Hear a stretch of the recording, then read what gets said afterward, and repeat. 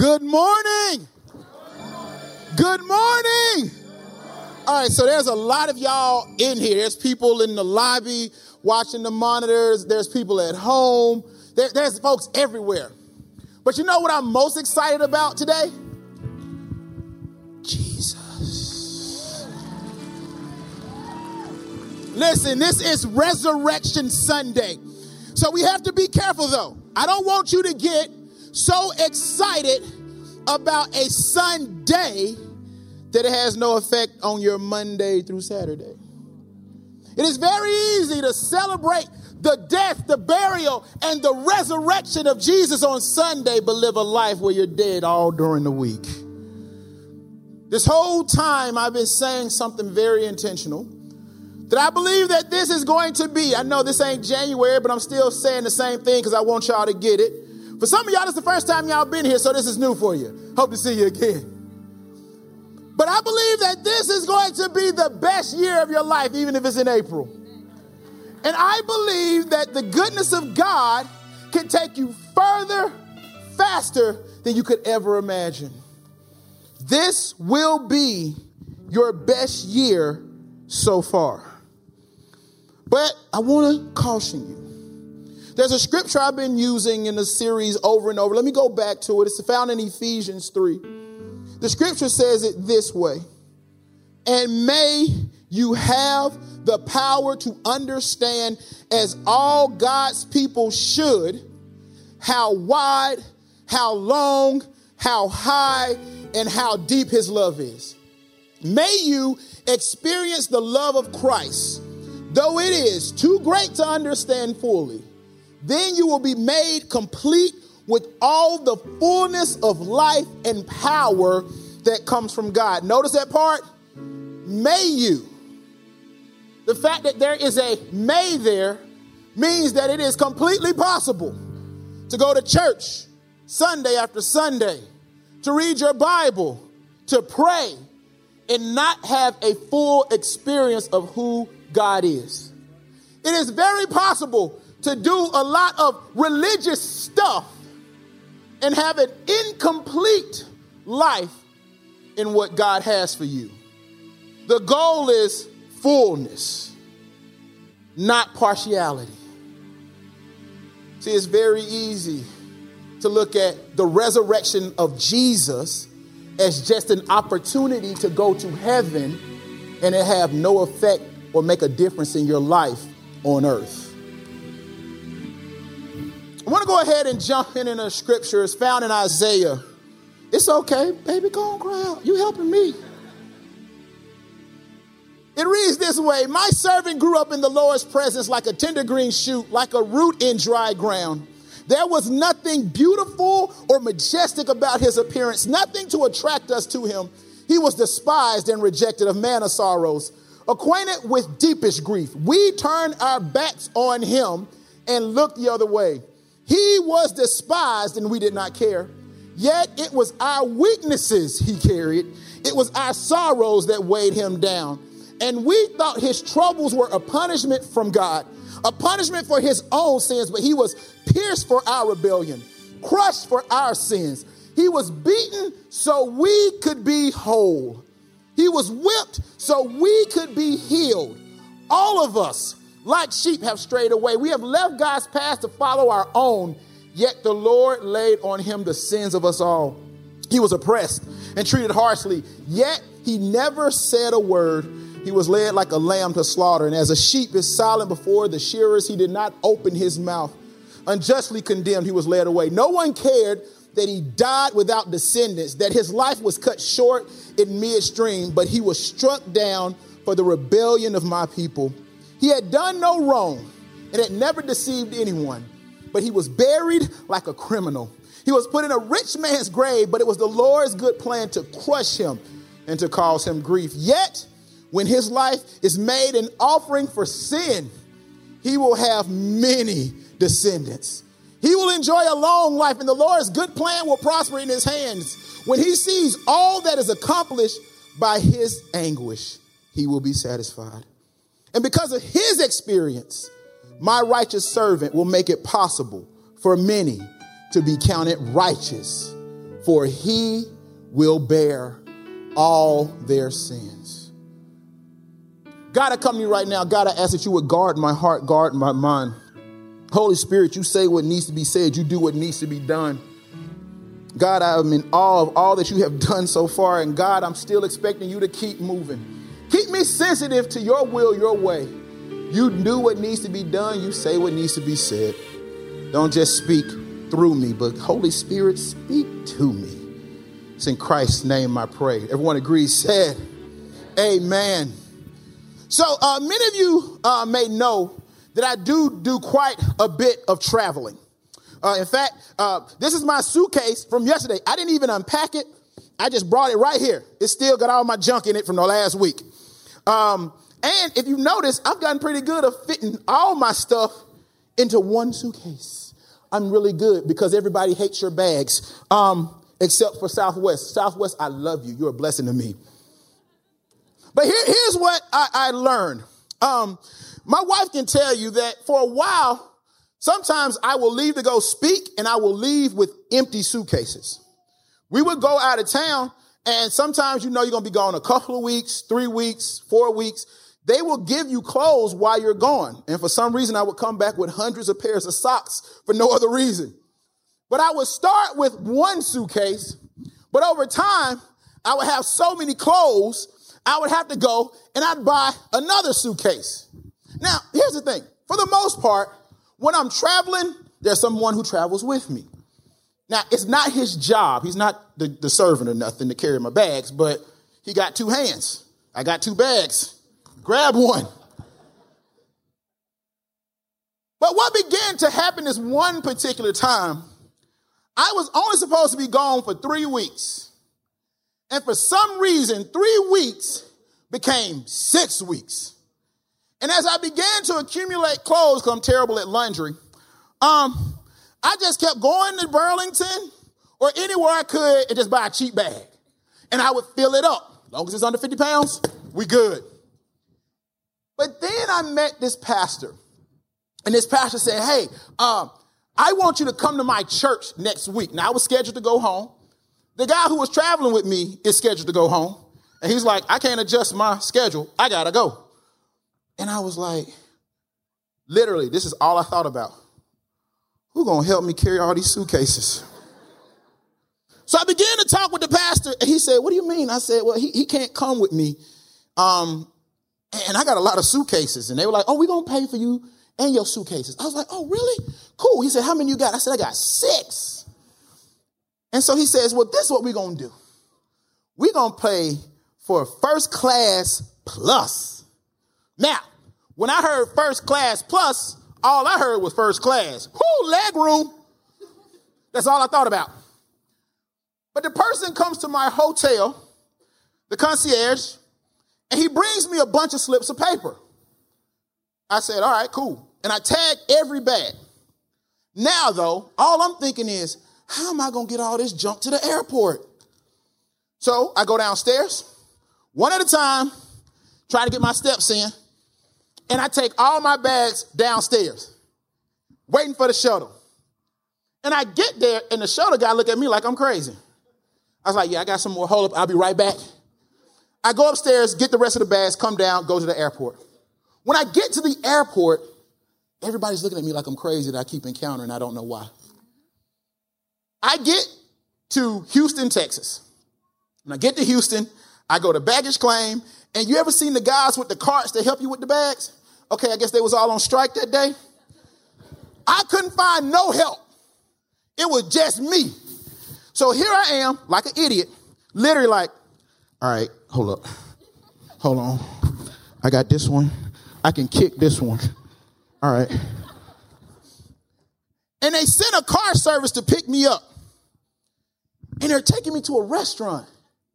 Once again, what am I going to do with all these bags? We pull up to the restaurant, and the pastor, because he fly, he has this little 2-seater Mercedes.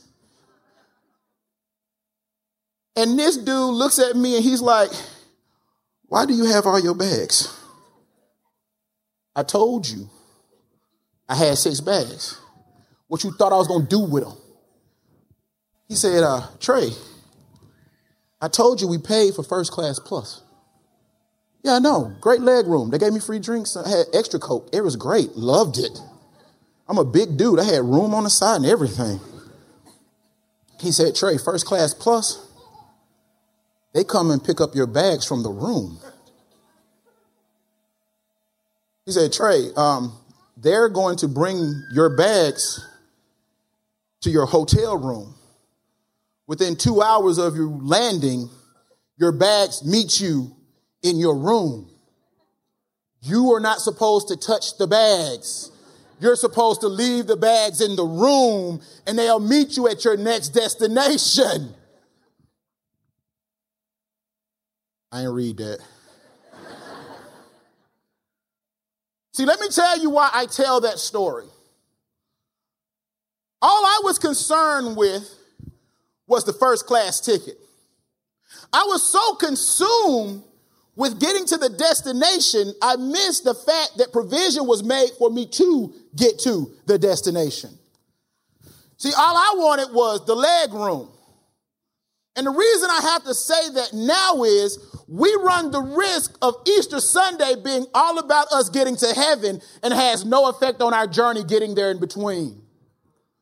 All we'll do is say the cross is simply about the destination and forget the fact that God has to make provisions for you while you're here and you'll have a less than fulfilling experience. See, here's the thing. We always say it that Jesus said, I have come that you may have life and have it to the full. But here's the question that we have to ask. Why is it if we can say that Jesus came that I have life, that the benefits don't kick in till I die? That what he has for us is so much more than just going to heaven. See, what I've had to learn is that the cross is about salvation, but it's also about my wholeness too. See, what I've learned is oftentimes I just want to go to heaven. I'm so heavenly minded that I'm no earthly good.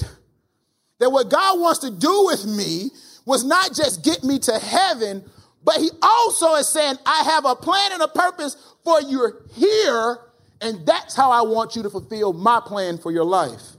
Let me show you something. The scripture said, he was despised and rejected, a man of sorrows, acquainted with the deepest grief. We turned our backs on him and we looked the other way. He was despised and we did not care. But watch this. Yet it was our weaknesses he carried. It was our sorrows that weighed him down. Can I help you out? The reality is, whether you are aware of it or not, all your life you have been accumulating stuff. Some of us have been accumulating daddy issues. Some of us have been accumulating insecurities. Some of us have been accumulating hurt. And I know we tell folks that time heals all wounds. That's a lie. What we do not attend to will not get better, nor will it be healed. So therefore, we find ourselves with this idea that God only cares about me getting to heaven, and we miss what he wants to do with us and heal us on earth. See, whether I like it or not, I'm always going to be accumulating bags. And the more bags I have, I can look at it as luggage or it becomes my baggage. Those things that I'm leaning that God needs to take away from me. See, I thought God could get me saved, but I didn't let go of all my other stuff. I've been drawing around pain with my dad since I was 4 years old. 10 years later, I'm still dragging it. But now I got insecurities in my marriage. Now I got pain from people who let me down. And what's happening is I'm so busy dragging this that I cannot be who God has called me to be. You see, I have a microphone in my hand. But do you understand I cannot be as effective as I need to be if I have all these bags instead? In fact, I have to put this down.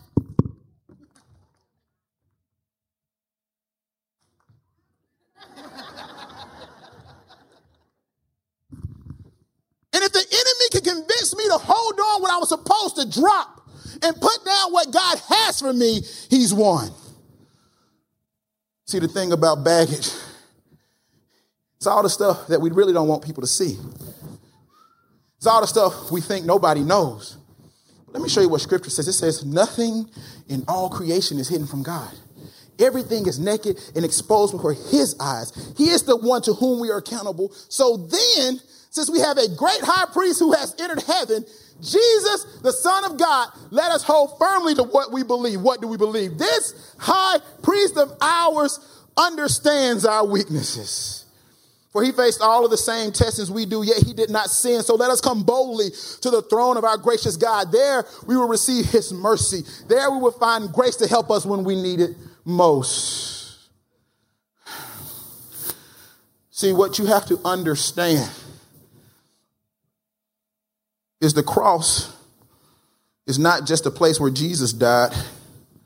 It's a place where our pain is supposed to die. Cross is not just a place where Jesus died. It's the place where our shame dies.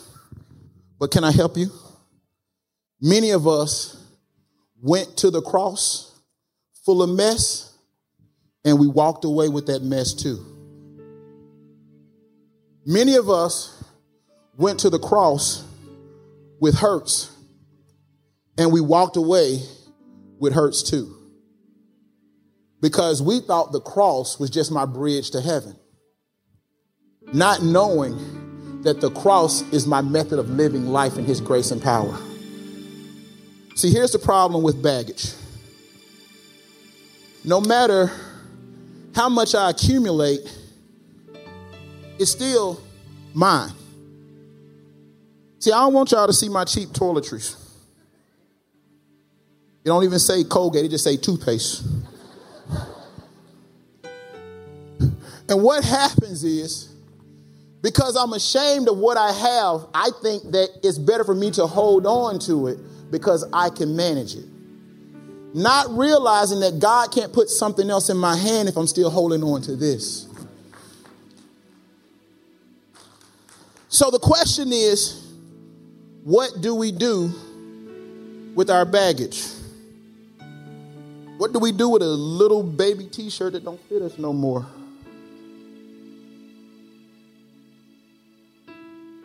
It has me no benefit, but yet it's still taking up space in my life. What do we do with the hurt from an abandoned mother? It has no benefit, but it still keeps me up and crying at night. What do we do with failed relationships where I thought they let me down? It has no benefit, but yet I still walk around wearing it every day. Scripture says, cast all your cares on him, all your anxieties, your worries, and all your concerns once and for all on him, for he cares about you with the deepest affection and watches over you very carefully. So you understand that the cross is not just where Jesus died, it's where my pain died. The cross is not just where Jesus died, but it's where my insecurities died.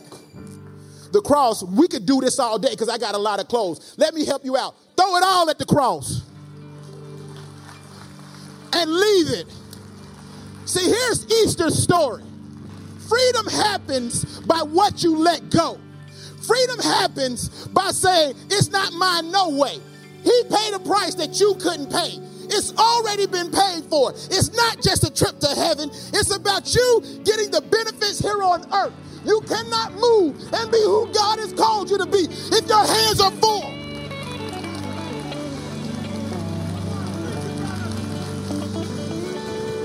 It is time out for playing church. And it's a time for us to experience true freedom. Where does freedom start? At the cross. I know it's heavy, and I know it's hard, but Jesus carried something. He carried your pains. He carried your stresses. He carried your weary heart. So if he carried it, why are you still holding it? See, the beauty of Easter is not just Sunday. It's the power for your Monday. It's the power that saves and sends us into redemption. And what I know is the same power that raised Jesus from the dead has to have an effect on my Monday. He died so that we may live. And if we understand who he is, and we understand that death had no control over him, guess what? Death has no place over you. Don't wait till you get to heaven to see the goodness of God. Don't wait until you die to decide that you want to live. Easter, Jesus got up, so you should get up. But don't leave with your hands full.